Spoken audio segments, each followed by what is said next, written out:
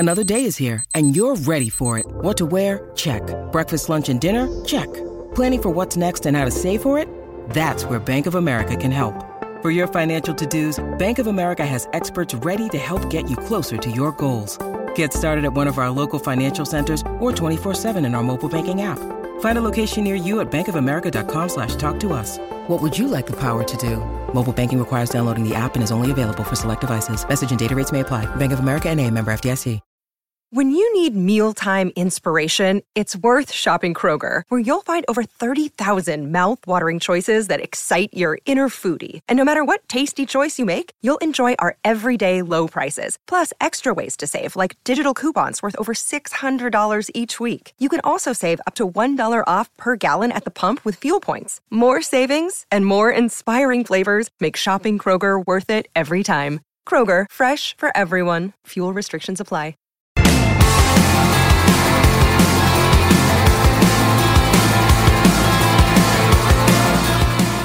Hey everyone, today's guest is John O'Callaghan, lead vocalist, guitarist, and pianist for the Tempe, Arizona rock band, The Maine. John and I take a deep dive into their fan favorite, Black Butterflies and Deja Vu, from their 2017 album, Lovely Little Lonely. John spoke about how it was during the writing for this album that he began to really work on the quality of his demo recordings, trying to bring forth a more full vision of what he was hearing in his head, rather than a simple voice recording on his phone, as he had done previously. We talked about how locale can shape an album's sound and how much John loved recording this record out in California.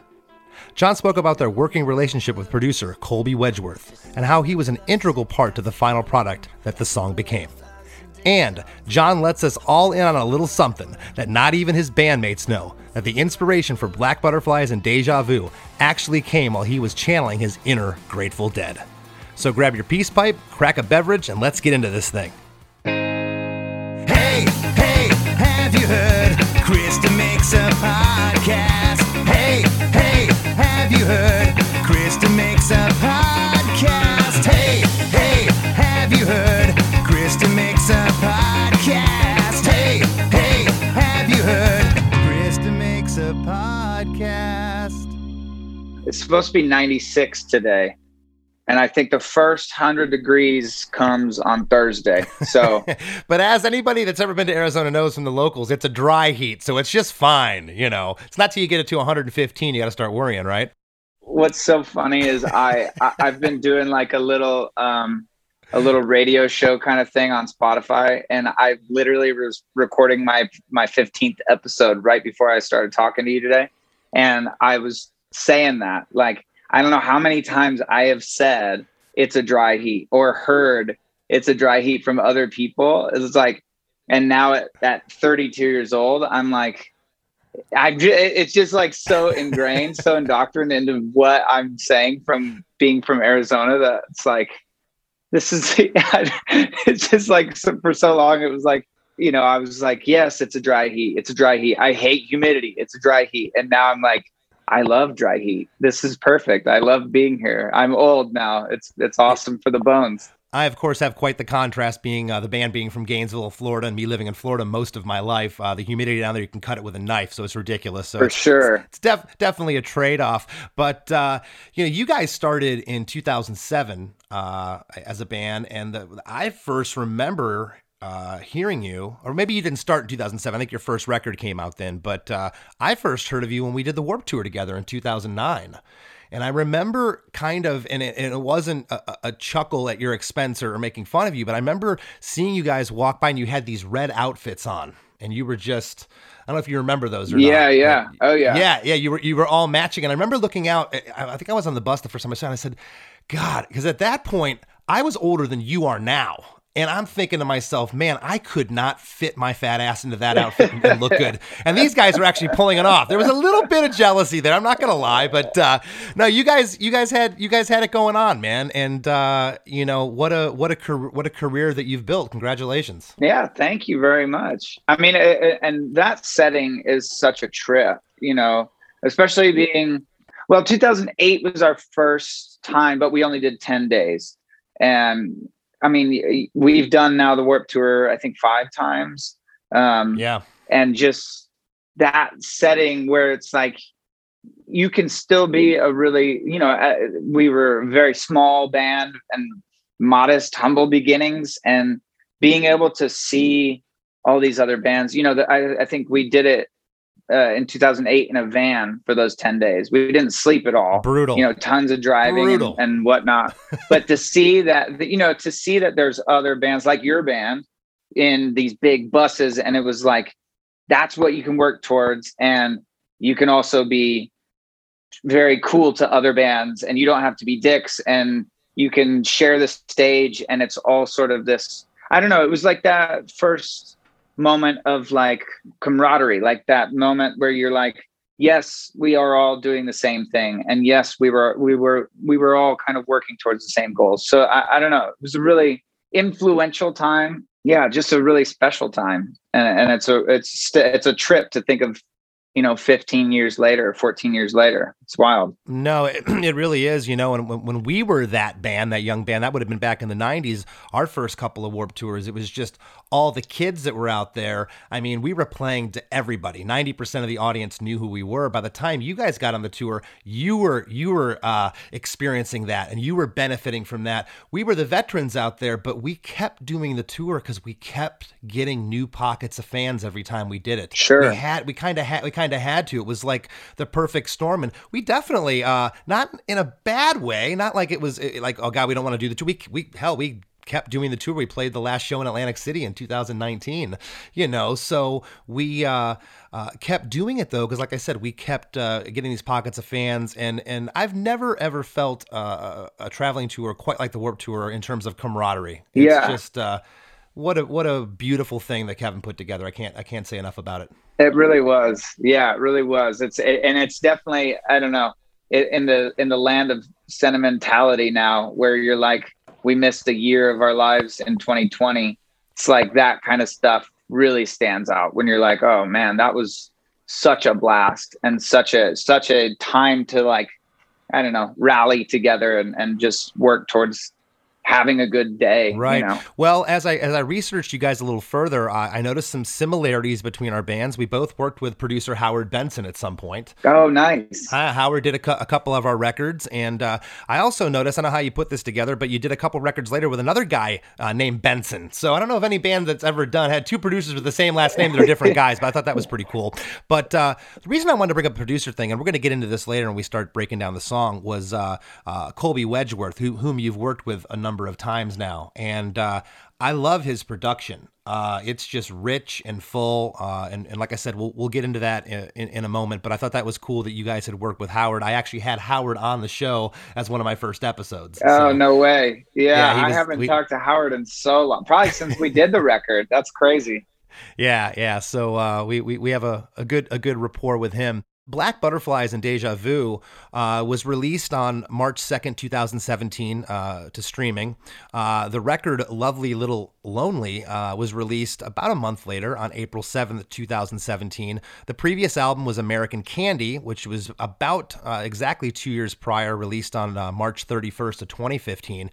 Between the American Candy record and Lovely Little Lonely, where were you in writing Black Butterflies and Deja Vu? Where did that come in?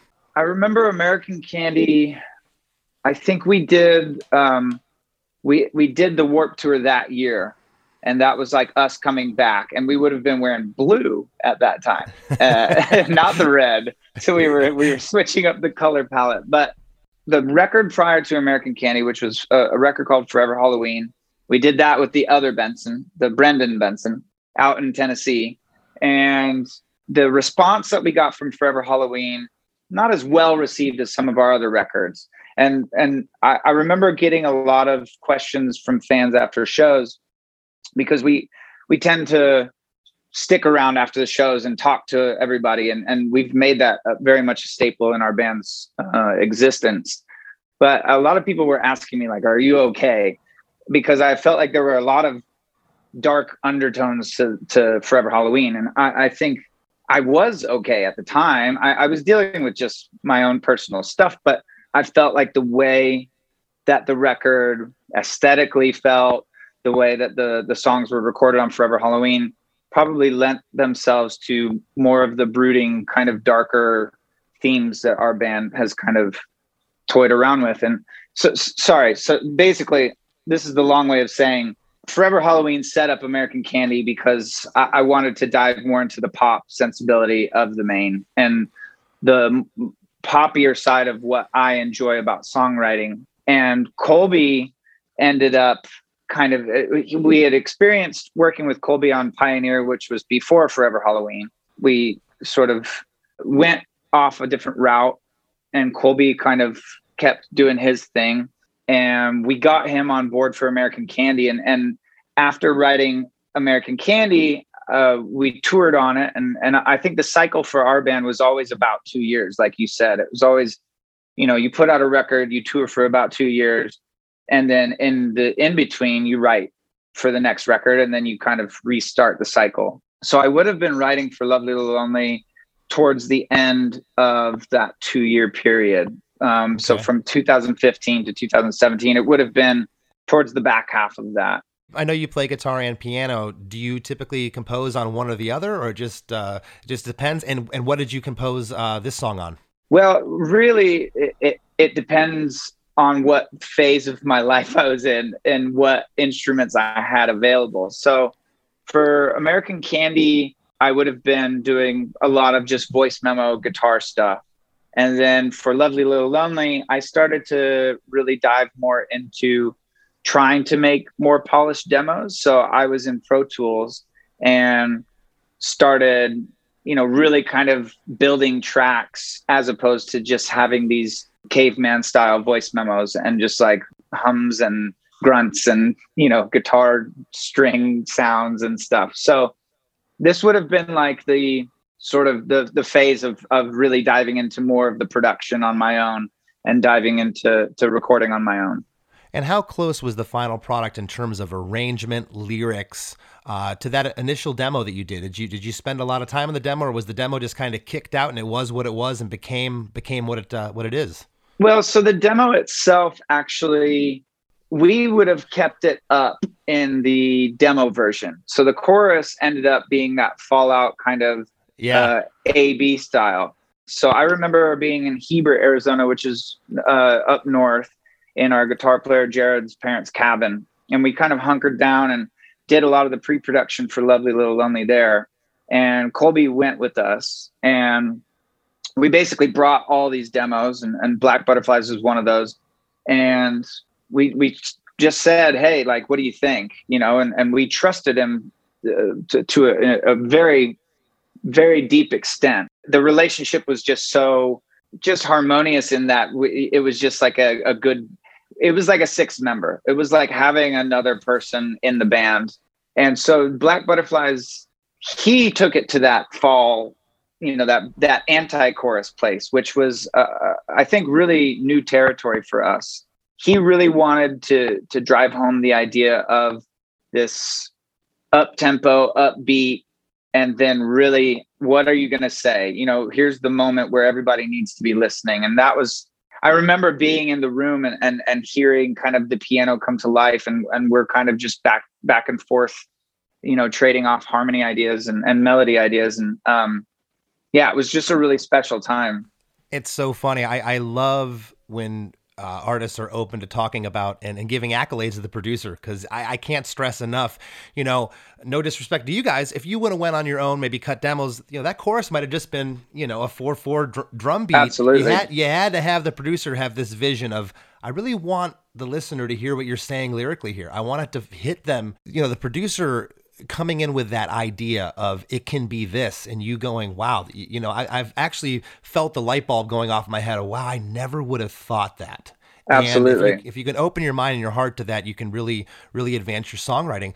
I want to touch real quick, and then we're going to jump into the song. The album was recorded at the Brooklyn Patch, which was a house with a built-in studio specifically for bands to record and write. And then later you guys rented, I guess, an Airbnb in Gualala, California, and transformed it into a recording space in the mountains overlooking the ocean. And how do you feel? Did you feel that that influenced the recording at all?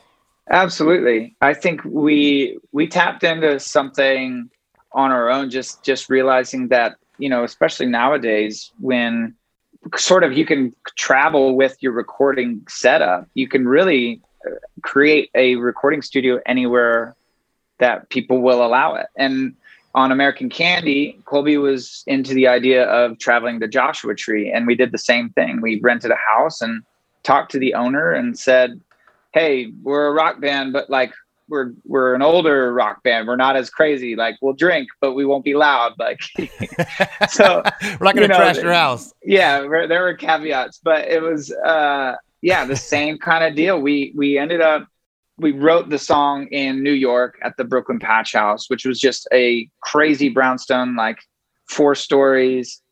We should not have been allowed in that place. They let us record there. We wrote the song and then brought it to Heber, broke it down with Colby. And then, like you said, we went to Gualala, California, which I had never heard of in my entire life. I don't even know if I could find it on a map, but I've never heard of it till I saw it. Yeah. Yeah. It was an incredible house overlooking the ocean. And it really did. I do believe that it added, we ended up getting weird and got stoned and recorded some ocean noise over we like rappelled down a mic and we ended up using it on the record. So it's like a band getting stoned and weird. Come on. Yeah. No. Right. I know. But again, to give props to Colby, he is still very much down for the experimentation, and he's down to entertain us. He's down to let us get a little bit wild and a little weird. So I wanted to mention that because I can feel, I don't know, I guess the word is exuberance in the recording. It just sounds not happy in a cheesy way. It just sounds upbeat. And I can also hear, because I noticed that Colby is based in Nashville.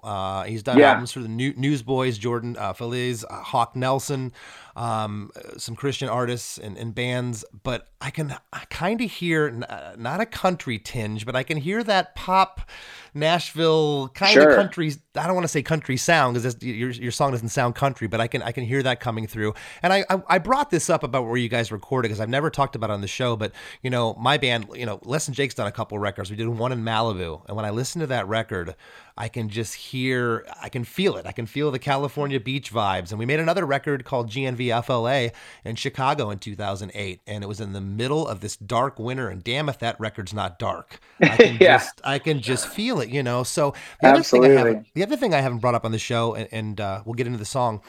I've never specifically went and asked somebody after almost 50 episodes now, or over 50 episodes, what does Black Butterflies and Deja Vu mean?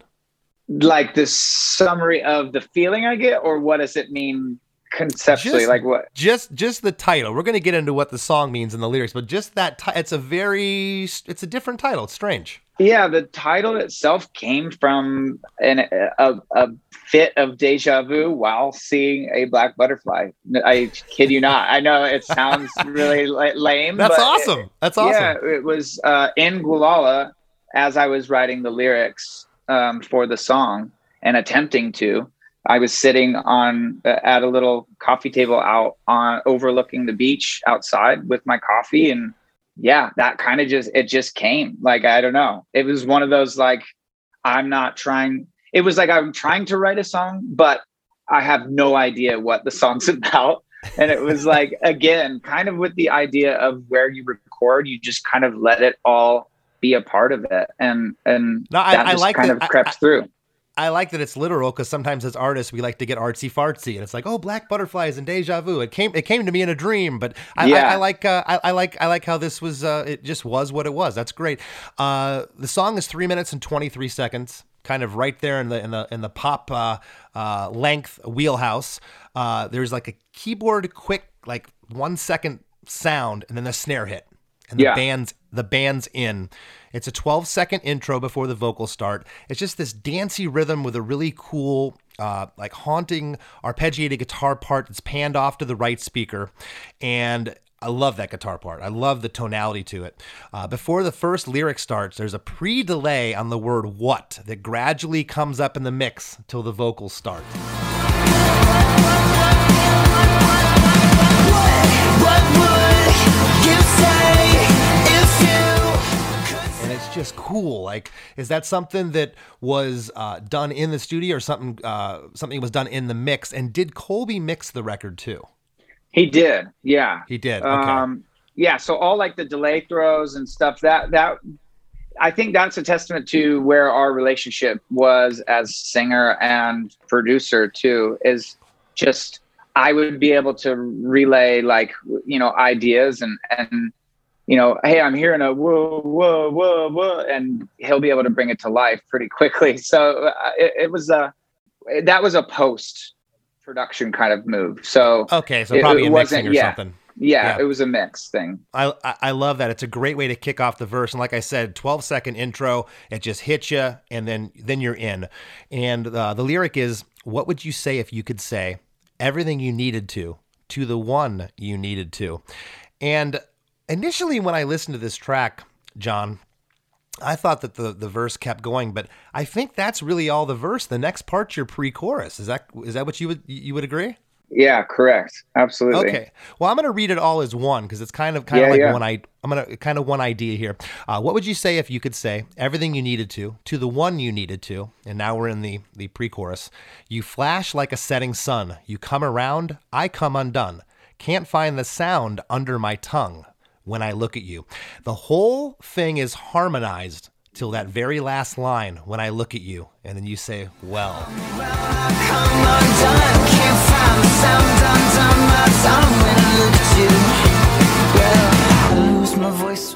And it adds this personal touch. I've talked about that before on the show, where everything else is harmonized. It's the band, but that line, it's like, when I look at you. It's just you saying that.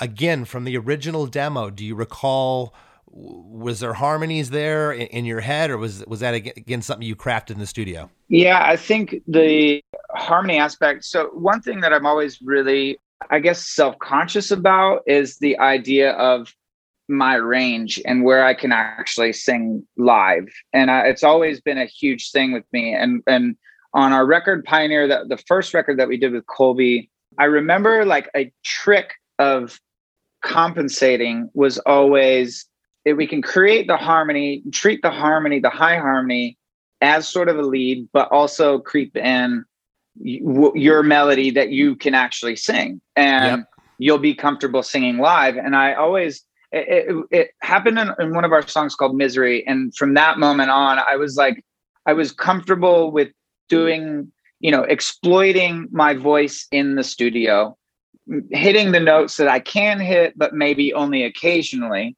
And then live, I either, I'll take it down and sing that lower, vocal line, and let Ken, our guitar player, sing the high harmony and make him do all the grunt work. Hey, man, musician to musician, thanks for giving a damn. A lot of guys don't think about this stuff, and ladies, where they'll sing out of their register, and you go see them live, and you're like, okay, this isn't cutting it. So yeah, it's cool that you're cognizant of that. I'm definitely think of that when I write songs and keys. Like, am I going to be able to pull this off live? We're a live band. You guys are a live band. Absolutely. So, anyways, I would say that all of the demos for Lovely Little Lonely specifically had that in mind. I was doing these high melody lines and treating them as harmonies, but also in the mix, we were treating them like they could be the lead. So Colby and I kind of worked that out. Something else really interesting, the first lyric here, what would you say if you could say, is you singing like in the mix, it's the lead vocal, but the next two lines are almost like a backing vocal. The treatment on the vocal changes, like the delay or whatever's on it, the everything you needed to the one you needed to. It's almost a different production value there. What would you say if you could say everything you needed to the one you needed to? Was that something done in mixing, or was that something you guys thought? Because it's very interesting that you only get one line as a lead vocal, and then it kind of drops to something different, but that's the only time it happens in the verse. It's cool. Yeah, it felt like, and I think we did it quite a few times on this record, but it felt like sort of responses. So it was like the call and response aspect of songs that we really dug and dig, and treating it more like there were multiple people singing when it really is just me. I stopped short of calling it a call and response. So I initially wrote that in my notes, but it's not. It doesn't. It feels almost like it, but it's different. I've never really heard a song that does what it does there. It's very unique. That's an interesting part.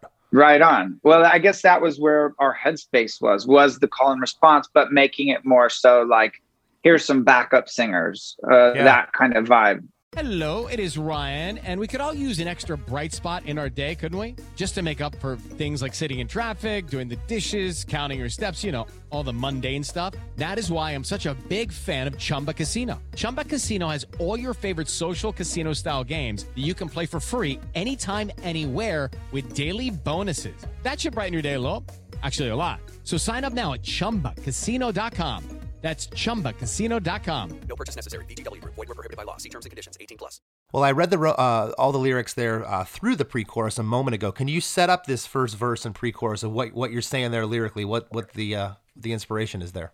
Yeah, I mean, so I don't even think my band knows this, and I was thinking about it, and the big thing is, from my perspective, and why I love music is that. Why I love listening to music and digesting music the way I do is my ability and the ability of being able to attach your own meanings to songs. Right. And so I've always been reluctant to like tell and divulge too much of what our songs mean, because I'm afraid that it's going to ruin it for people. But after listening to episodes of your podcast, I'm like, well, that's kind of what makes this really special. And like, these songs are different from your other songs. You know what I mean? Like there's a significance to it. So my band will be finding this out, but the whole song was based around a psychedelic trip that I took. And I wanted to disguise the trip because I wanted to tell people about the trip, but I didn't want to be blatant. I didn't want to say like, hey, I took some acid and here's a song I wrote about it, you know? And basically what I wanted to do was disguise the idea of this trip in the form of a love song. And really who I'm talking to in this love song is me describing falling in love with the world. And that was the importance of the black butterfly. And when I saw this black butterfly, it reminded me of, and we're going to get really heady here, and it's going to sound like stoner mumbo jumbo, but I was laying in the backyard and I was by the pool. You were on acid, John. Yeah. While I was, it's going to be heady. Yeah. While I was on acid, I felt a bird fly, and it was probably in reality 50 feet or so above me, but it felt like the bird was right above me, and I could feel the wind and I could feel everything. And it was like such a moment of enlightenment, and for whatever reason, that triggered the idea that everything's going to be okay. It was like this very warm feeling of like, I've been so caught up in work. I've been so caught up in being connected to people online. And, you know, because our band was based on MySpace. That's where we started. So we essentially grew up on the internet. And I felt such a connectivity back to the world and back to the visceral part of being on the ground and being outside. So anyways, the black butterfly reminded me of that. And while I was writing the lyrics, it sort of sparked that whole memory of this trip. And what would you say, that whole line was something I had written down while I was experiencing this trip. And it was like, what would you tell yourself if you could tell yourself everything you needed to remember, you know, and everything that you're feeling right now? What would you say? And well, the lyric makes a little more sense now. I can't find the sound under my tongue, which for those who have ever partook past tense in LSD knows that you put the little tab under your tongue to let it absorb into your body. So this is a first, John. This is a first, and that's a really cool story that you were tapping into your inner Grateful Dead there. I love it. I had no idea this is the shift that this was going to take. I love that you wrote this song on acid. This is amazing. At 35 seconds, which is quick, and man, you're in the chorus now. And as we talked about at the top, it drops out. I lose my voice when I look at you. Can't make a noise, so I'm trying to tell you all the right words. waiting on the right words.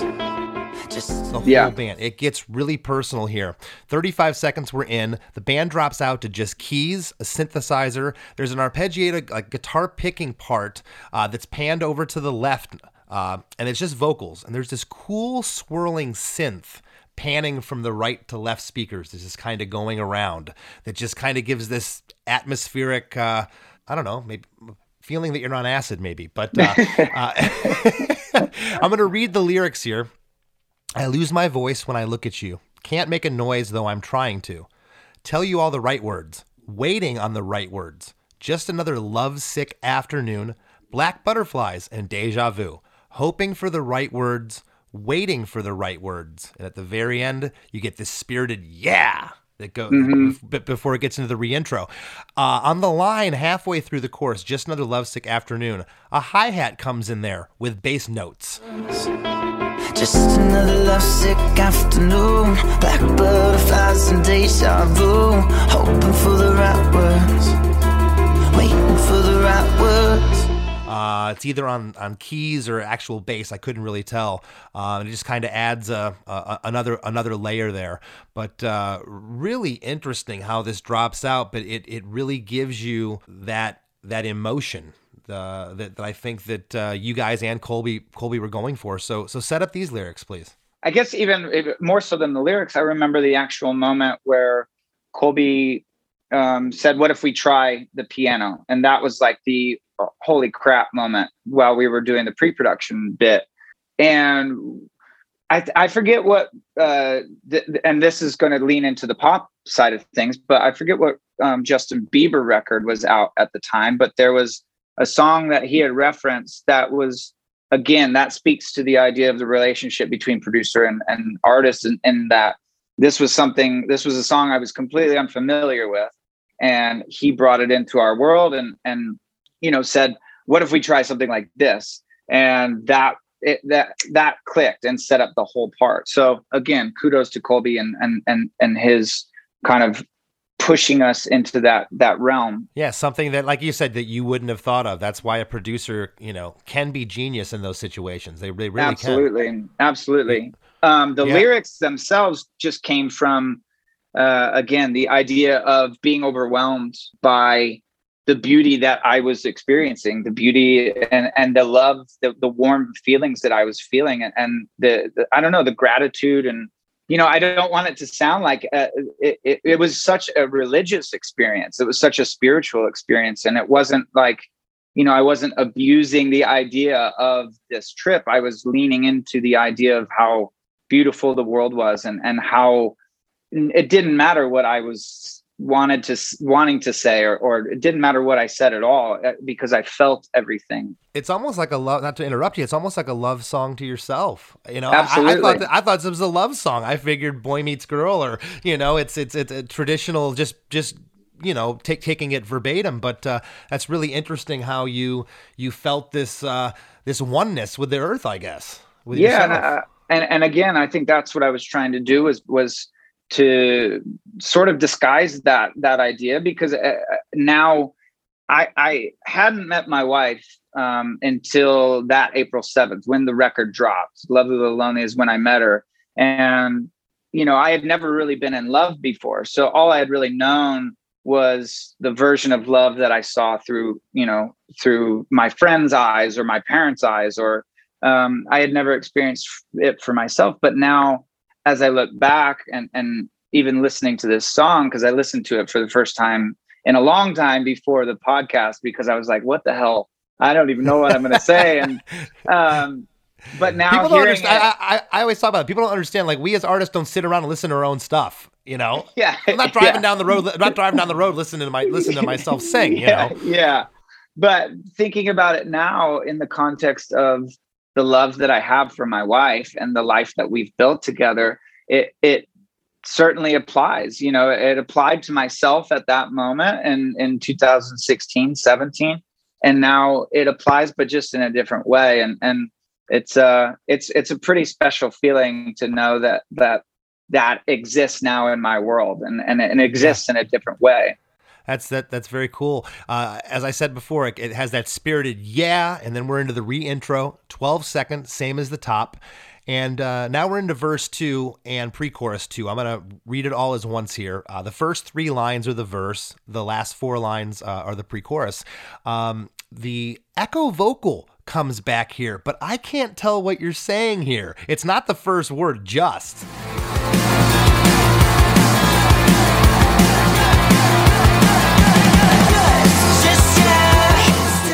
What are you saying that builds up there? I listened in headphones. It is. I think the way that the delay kind of cut off the T, it mumbles the whole word, which is interesting that you say that, because we had just played it live, and Ken, our guitar player, ends up doing that live now. And somebody commented on it. It was like, that's the first time I ever noticed that he's saying just. So you can, it's very apparent it's what at the start of the song, but when it comes in there, and I just thought it was cool. I'm like, you know what? I think he's saying a nonsense word. I don't think he's saying anything there, but you are saying and we've been fooled on this show before with stuff. It happened in a Sum 41 episode where a lyric was, some people hear it this way and hear it the other way, and a lot of times it's the delay or the pre-delay that you have on a vocal. It will really mess with what you're hearing with the syllables. It's very interesting. So we get into verse number 2. Yeah. And I'm gonna read the lyrics now. Just yesterday, north of LA, I couldn't help but think of you. Every time I think of you. You crash like a rolling wave. You come around, I lose my brain. And then the back half of the pre-chorus here is the same lyrics as the first time. Can't find the sound under my tongue. Everything up to that point, verse and pre-chorus, has harmonies on it, vocal harmonies. Mm-hmm. And then the last line again is naked. It's just you. When I look at you. Well, and now you're into the second chorus. So set up those lyrics if you can. And I'm kind of understanding that I'm assuming Gulala is north of LA. Yeah. So it was inspired, like you're saying, on the drive out. And I think up to that point, I don't think I had ever taken the PCH. So I don't think I've ever taken the 1 all the way up like that. And it's a crazy drive. It's an incredibly beautiful drive, like unparalleled awesome. Beauty. And that was what we were kind of experiencing and seeing for the first time. We took the van and trailer because we had all our gear and stuff in the back, and we're going up, and it was again kind of one of those, again with the idea of deja vu, of like those feelings kind of coming back and kind of feel those exact same things as you're seeing, kind of really taking notice and really taking notice of the beauty in the world and seeing things with kind of those new eyes, and again, with the parallel to being in love, it's like seeing someone again for the first time, like there will always be that first moment that you saw them, but that feeling can be obtained again, and it can happen. And it's like hearing a song that creates that nostalgia. It's like, oh my God, that kind of takes me right back. And I guess that was what I was saying in this second verse was, I've driven past and through LA, I don't know, hundreds of times. And this one just kind of stuck out.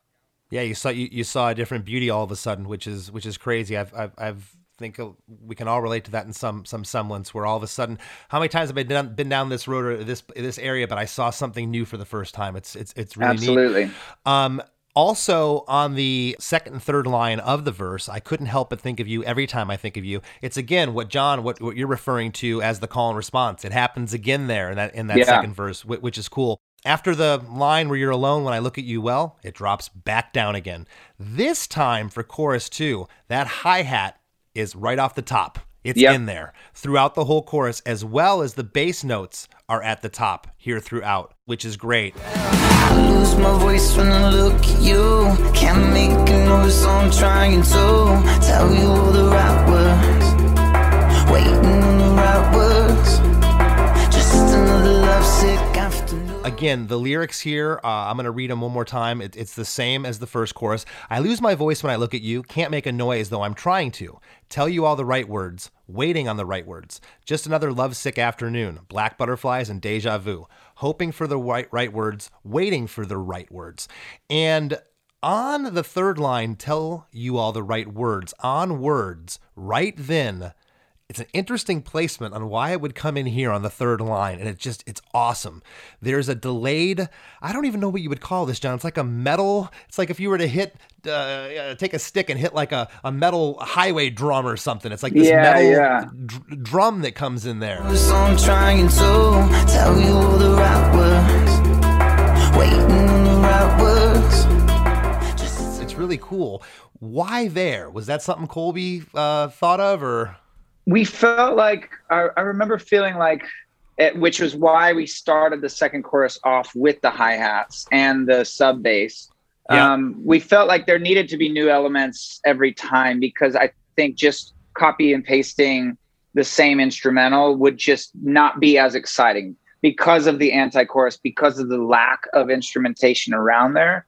We felt like there needed to be something that catches your ear every time through. You know why it's great, though, is because I had to rewind it like 5 times. I'm like, why is this chorus different? It doesn't really like all of a sudden there's huge vocals and big guitars. Sure. No, it retains the same feeling as the first chorus, but those subtle differences like that drum, the hi-hat off the top, the sub bass notes off the top. It's really, really, really great production. Well, thanks. Yeah. And that sound that comes in, that sort of that stomp-esque kind of sound, it actually is a recurring sound in the record Lovely Little Lonely. So it's a loop that we created that ends up coming back in multiple songs. Okay. And I don't recall exactly how we created it, but I remember once we got enough of that dirt on it and created sort of that really, that unique kind of snare sound, I knew that it felt sort of dark. It felt like the rest of the record. So it definitely comes back in multiple songs. That's awesome. Well, we get into what I'm calling now, it's not quite the bridge yet, it's like a post-chorus.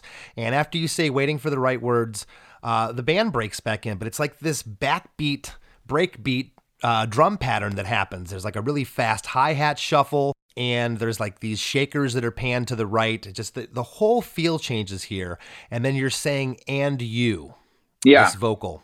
And that goes underneath that vocal throughout the whole bridge. When the vocals, the lyrics start, there's a clean guitar hook that's mimicking the melody here too, which is really killer. It's not exact with it. It's almost like a fraction or two of a second off.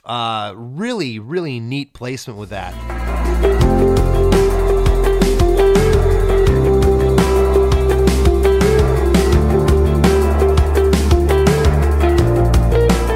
And that clean guitar is ghosting, following the melody throughout. I'm going to read the lyrics here. I've been searching for the right words, but I can't even find an echo. Don't you let go. There are only 26 letters I can use just to tell you I won't let go. Don't you let go. There's harmonies throughout the whole bridge except on those last 2 lines. They're naked. I won't let go. Don't you let go. Again, giving it that personal feeling. I love the layers here. I love the and you that's present underneath this whole part. It's a great departure, but it works perfectly. I've been searching for the right words, but I can't even find it. And let go, don't you let go. There are only 26 letters I can use just to tell you I won't let go. Don't you let go. I lose my voice when I look. Yeah, thank you. And to be honest, the and you was sort of like you said before, like a throwaway kind of 2-word thing.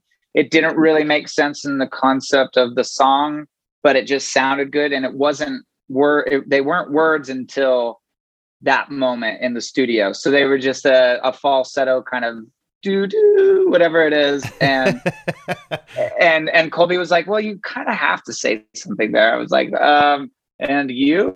He's like, yeah, perfect. It's great, and it's from this moment that the song really elevates. It's from that bridge part where you're introducing all this other stuff, and at the very end, don't you let go, then bang, you're in the last double chorus, which is really powerful because now the whole band's in. It's not broken down. It's sung up an octave. There's harmonies on it. It's just like the lights really come on here. I wrote powerful in my notes.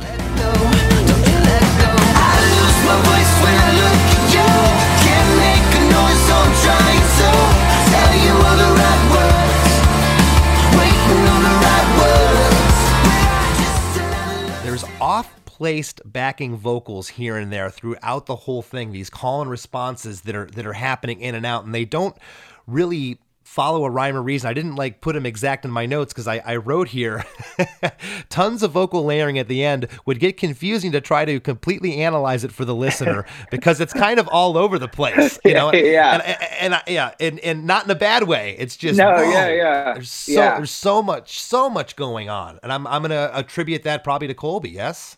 Yeah, this was, so our brains were thinking of this song as A, B, A, B. And then this whole section that you just explained was in our heads. That was like, well, now it's going to sound like a pregnancy, but it was a C-section. So that was, that was like our outro kind of, and we didn't really think of it in terms of like, here, we're going to revisit the chorus. We just felt like it needed to build and ramp into this explosion, kind of like you're saying, the lights on moment. And we knew we were going to revisit the vocal lyrics and the line, but it didn't necessarily, like you said, it was an octave up. And then it was like this, it was kind of sort of like now when we play it live, it's like the moment that everybody's looking forward to in the song. You know, it's like moment when people are really like ramping up and you can kind of feel the energy build in the crowd, especially when the first kind of part of that, when that snare drum kind of comes in. Yeah. And with the vocal production, we definitely wanted it to just feel like that chaotic kind of energy. You know, it needed to feel like there were, you know, multiple voices and not it wasn't the bad sort of part of the trip. It was the climax of the trip. It was like, this is the most amazing feeling kind of the moment. So it's what we refer to as you're throwing in the kitchen sink, and you really did here, but it's a controlled chaos. And this bridge part really was the precursor. You know, it totally changed feels. All these vocals were coming in, and then boom, you just lifted to this last. I'm going to read the chorus lyrics one more time. I'm not going to read it. It's a double chorus here. It's the same thing. I lose my voice when I look at you. Can't make a noise though I'm trying to. Tell you all the right words, waiting on the right words. Just another lovesick afternoon, black butterflies and deja vu. Hoping for the right words, waiting for the right words. And I've discussed this on the show. You know, there's a lot of information there. There is essentially 4 choruses. It's 3 choruses, but it's a double chorus at the end. Yeah. Was there ever talk, or the initial demo you did, was there other lyrics? Or we know what, we should change up this last line here. Or did you feel there was enough information there? It's just really interesting because I've never really, other than reading lyrics of other people's songs, I've never really thought about our songs and read them aloud like that. And it's really interesting because the care and the what I was trying to put in the song, when I hear it back, I'm like, oh, that could just be dismissed really easily. You know, like that could just be like, oh, that's just some like weak poetry. But in my brain, I was really making sense, and I was really saying a lot, like you're saying, but without saying a ton. Well, it's a bizarre thing. I've had people on here, guests, say that it's so weird hearing my lyrics spoken back. I've never had it happen. You know, it is weird. I always thought, is this coming off as not authentic, or I'm being weird, or it doesn't lend credence to how great some of the lyrics are on the show? But no, it's not that at all. I'm reading them because, you know, I'm analyzing your lyrics, but I know exactly how you're feeling right now. I could imagine that wow, that's different hearing them back at you. Well, hearing it too, like I'm saying, it feels like I am, especially just with the words, especially in the verses. What would you say if you know, there aren't that many lyrics, there aren't that many words, but the idea that like people attach themselves to this song specifically, it's one of those things when I go back and write other songs, this is a song specifically where it highlights the idea that I can overthink the shit out of things. Like I really can overthink everything. And a simple chorus like this and a simple set of verses, and then just an instrumentation at the end that really kind of just brings it all together. It shows me that it's attainable to be simplistic, yet still have depth, but people can still appreciate that. And there's nothing wrong with it, you know? And I've revisited that concept so many times where it's like, dude, you're really stretching here. Like you're trying too hard, you know? I think this is perfect. I don't think there needs to be anything else. And your fans can attest to it. They've made this a fan favorite. You know, I'm a sucker for a pop hook, and this thing is, you know, there's more hooks in this thing than a tackle box. This song is it just keeps building. The last half of the double chorus here, it's the same lyrics that I've read. On the line, I lose my voice when I look at you. That guitar comes back in, mimicking the vocal melody there. Yeah. You know, just another thing, another layer, another hook, which is so great. There is harmonies on the first 4 lines, and at Waiting on the Right Words, you had said let go a couple times, and it's almost like this distorted kind of vocal effect that's on that line, let go, before the very end, when it's now no harmonies, this is just you saying just another lovesick afternoon, black butterflies and deja vu, hoping for the right words, waiting for the right words. It's just vocals and keys. There's no harmonies. The song ends with that swirling synth sound and kind of fades out.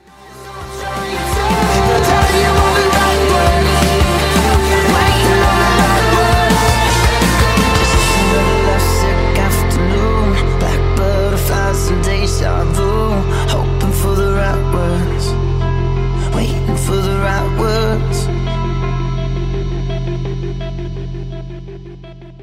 Kind of giving it that ethereal feeling, like, I don't know, maybe you're laying on a chaise lounge in the middle of California on acid.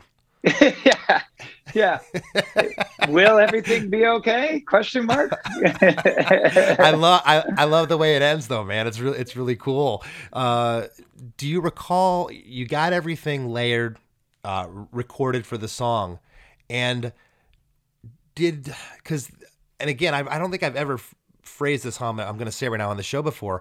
You know, you know what the song is, you wrote it, you know what the demo was, you created it, you recorded in the studio, but this is an intricate, crazy mix. There's a lot going on. When you finally heard the mix back, was it what you heard in your head? Was it better? Because this is pretty grandiose. Yeah, I think we've been so fortunate that, again, the relationship that we built with Colby, where he's got no ego. So back and forth with mixes, it's no problem. He takes no offense to, hey, I don't dig the way that this sounds, or I don't dig the way that this feels. He's got none of that. So it's usually we're pretty in sync right off the bat when the first mix comes in. But then there's the tweaks that inevitably happen. But I would say from demo to finished product, the end result completely surpassed what I had in my mind. And I think it really did, I don't know, kind of create that reinforcement that conviction that I had felt with the lyrics and all that. I think was really reinforced with the arrangement and the instrumentation and the mix. Well, it's a great pop song. It's just the first thing, again, not taking anything away from the writing or the song or the lyrics, but what really struck me was this production. It's rich, it's full, it's very cool, and I'm stoked that the relationship you have with Colby, it's obviously working out. This is a fan favorite. We're gonna wrap up here. Is there anything you'd like to leave the listeners with, or what you have going on, what the band's doing? Let us know what's happening. Yeah, we've got a new record called XOXO from Love and Anxiety in Real Time coming out July 9th. Did Colby produce? He did not. We self-produced this one, actually. Okay. And Colby actually has his fingerprints on a few of the songs. So this was the first time that I actually sat down and wrote a few songs with Colby, which was really an interesting and an amazing experience. You know, like having his full brain and not just the producer side of the brain, and having that full Spectrum was really, really awesome. Actually, he helped on one of the ones that's already out on Spotify called April 7th. We just released a cover of a Fall Out Boy tune today, and it doesn't sound anything like the original, which what is track? kind of our. It's a song called "Thanks for the Memories." Oh yeah, and we did a kind of a love ballad version of it. Cool. So that's out, and like I said, I was doing the ear candy on Spotify, and yeah, we're just ripping.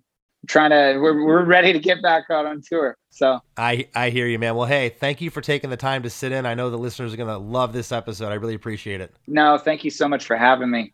Well, hey friends, my name is Zach Lupetin. You may know me from the band Dust Bowl Revival, but I also host a music discovery podcast called The Show on the Road. For the last 5 seasons, I've been able to dive deep and have intimate chats with folks like the Lumineers, Ani DeFranco, Wolfpack, Keb Mo, Lake Street Dive, Bela Fleck, and more. So guess what? After 150 conversations with some of my favorite songwriters from around the world, we are bringing brand new episodes to the Osiris Network. New interviews and intimate acoustic performances will be coming at you this summer. And which episodes are coming next, you ask?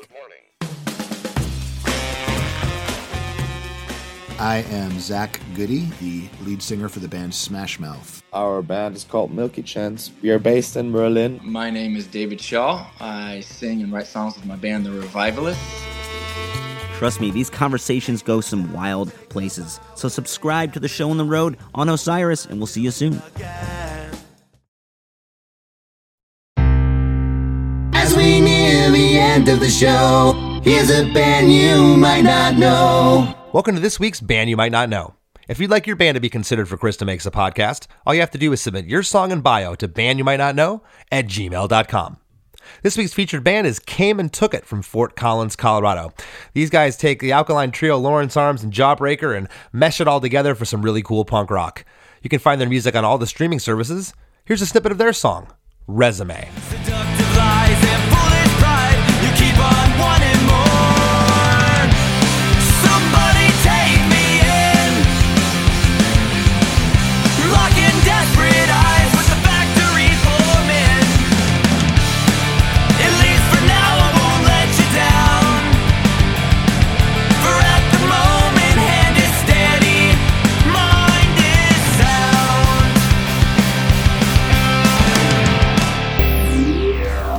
The Wrap with Chris and Chris. So The Maine is one of those bands that I've heard about for years and years, but never dug in. And in preparation for this episode, I dug in, and that band is awesome, man. I can't believe it took me till this episode to listen to them.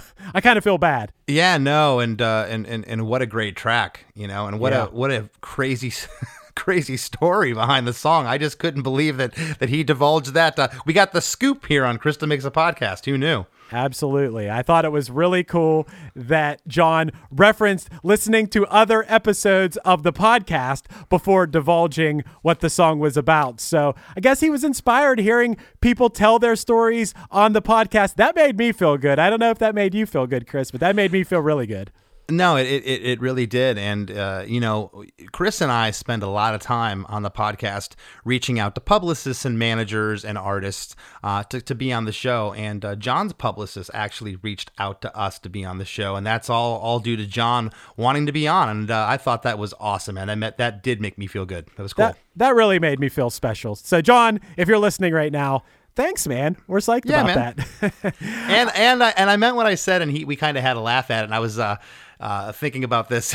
You know, I remember seeing them for the first time, and them having on their coordinated outfits, and just Less Than Jake was just never that kind of band. Anytime we did a photo shoot, I've talked about this before, we tried to dress up, we could never pull it off, and these guys just had the look. They went out there and more so than anything, they had that fan base, that rabid, and it was a teenage fan base on those early Warped tours.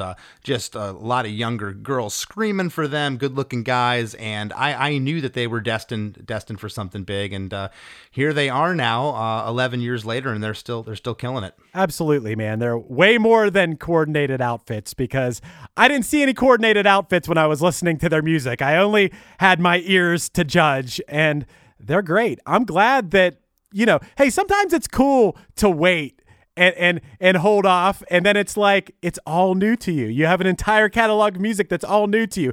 I'm sure there's bands from the 70s and 80s and 90s I've never checked out that like, yeah, it's like a whole new thing. It's like a whole new world opens up to you.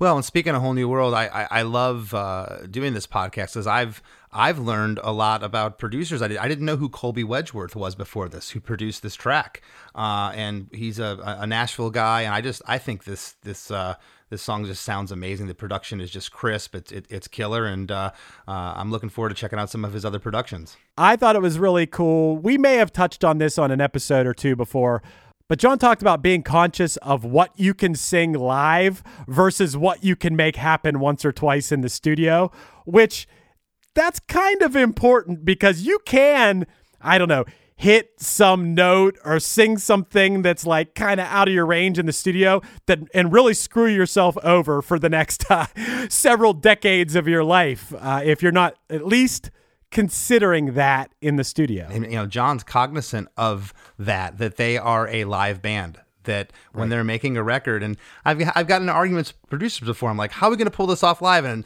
producers looked at me before, Howard Benson. He said, we're not worried about live. We're making a GD record right now, Right. And I'm like, I get that, but at the same time, when your bread and butter is live, that's where, your livelihood sits. You want to be able to pull it off, especially in the vocal department, which those can be fixed very easily these days. Yeah, man, I totally agree. We are in the world of live rock music. We're not pop acts or something that's just purely recorded. We got to be able to deliver live. So that's pretty important that that people don't come to your show and be like, they didn't sound anything like the album. They suck. You could be playing your heart out, but people could think you suck if you overdo it in the studio. And that's what people get used to. Maybe we should start playing bad on our recordings so people come to our live shows and be like, damn, they were amazing. They sounded so much better than the album. Yeah, no one's ever done it in reverse like that. The record always sounds great. You go see the band live, and they're a steaming turd, Well, you guys sound way better than you do on Pezcore now, right? That's not much of a compliment, but thank you. Thank you. I'm just saying that, but that there's some people out there that you guys probably play those songs 100 times better now. There's some ska fan from the mid-90s like, oh, they sounded so much better on Pezcore. I always tell our sound guy, if we're having an off night, just turn it up as loud as the PA can and just put a bunch of reverb and delay on it and just call it a night. Yeah. Hey, one last thing that I wanted to touch on that John talked about, and I think most people, whether they're tripping or not, can relate to the sentiment of wanting to connect back to the beauty of the world and the beauty of nature and life after we're just constantly inundated by the internet and computers.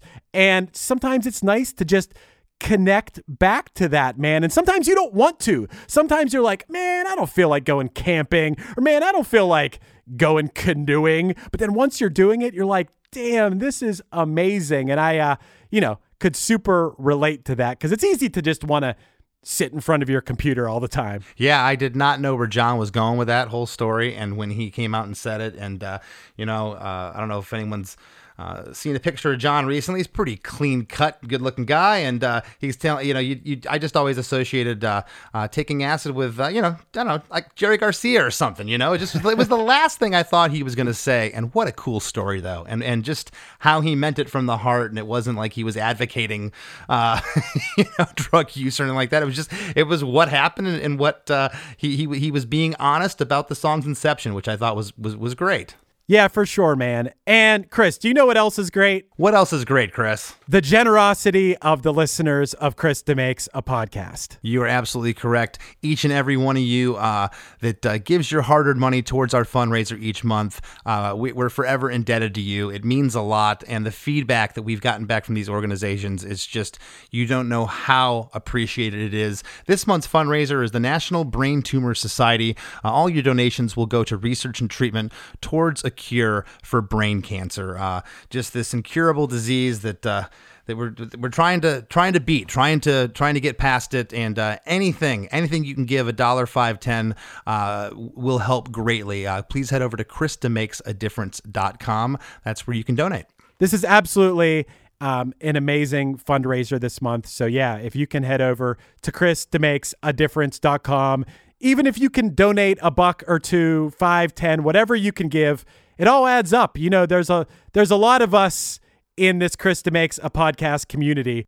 Based on the numbers, Chris, if everybody gave $1, we'd be able to give a huge amount to these fundraisers each month. And luckily we have people that give a lot more than $1. But if everybody could just pitch in $1, if you can, it's greatly appreciated. Yeah, this month's fundraiser is near and dear to our heart. I don't think I've ever met anybody in my life who hasn't been affected one way or another by cancer. So again, thanks to each and every one of you. And if you haven't already, please head over to Instagram and give me a follow at @LessThanChrisD. I need more followers. I like to entertain. I put up funny pictures and videos and do cool things sometimes. So give me a follow. Tell your friends to follow me. And I'm still doing those custom songs. You can email me at chrisdemakes@gmail.com. I can write a song for you, that special someone, a loved one, anniversaries, birthdays, retirement parties, bar mitzvahs, graduations, you name it, I'll write a song for you.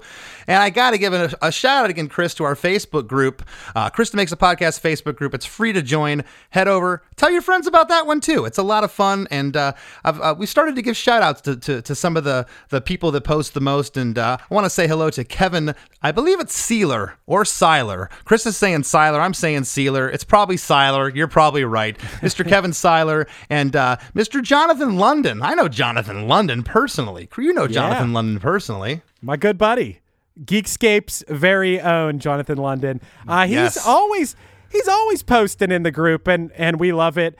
And we appreciate you guys interacting. I'm in there every day. It's my most fun little corner of the internet. Absolutely. So thanks to Kevin and Jonathan and each and every one of you who are in the group. And, if you think that this podcast sounds amazing and is produced very well, which it is, it has nothing to do with me.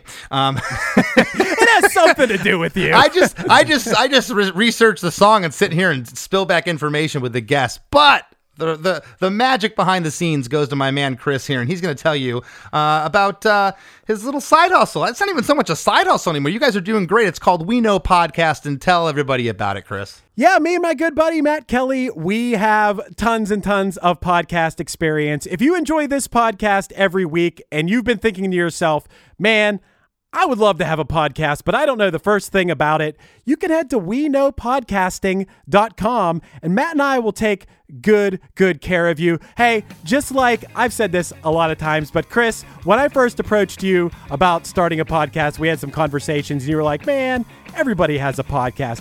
Dude, you could say that about anything. You could say that about starting a band. You could say that about, I don't care. You could say that about literally anything. Everyone does that. Well, the fact of the matter is there's a lot of people that do podcasts. There's a lot of bad podcasts out there. And what Matt Kelly and I would like to do is help you hit the ground running with your podcast. So check out WeKnowPodcasting.com. Hit us up. We can help you out. That's right. Chris and Matt can get your podcast up and running and take any ordinary little podcast and make it extraordinary, which I believe Chris has done with this show right here. So thanks to everybody for listening this week. I want to thank this week's guest, John O'Callaghan from the Maine, for sitting in with us. We'll see you next week. Okay, round 2. Name something that's not boring. A laundry? Ooh, a book club. Computer solitaire, huh? Ah, sorry, we were looking for Chumba Casino. That's right, ChumbaCasino.com has over 100 casino-style games. Join today and play for free for your chance to redeem some serious prizes. ChumbaCasino.com. No purchase necessary. Void where prohibited by law. 18+ terms and conditions apply. See website for details. The number you have reached is 100.7 WMMS. It wasn't just a radio station, it was a lifestyle. Cleveland is a rock and roll city for sure. Get down! The Wrath of the Buzzard. WMMS. Cleveland. The rise and fall of one of the most iconic radio stations in America. Profiles. The Wrath of the Buzzard. PROH Files. Subscribe now wherever you get podcasts.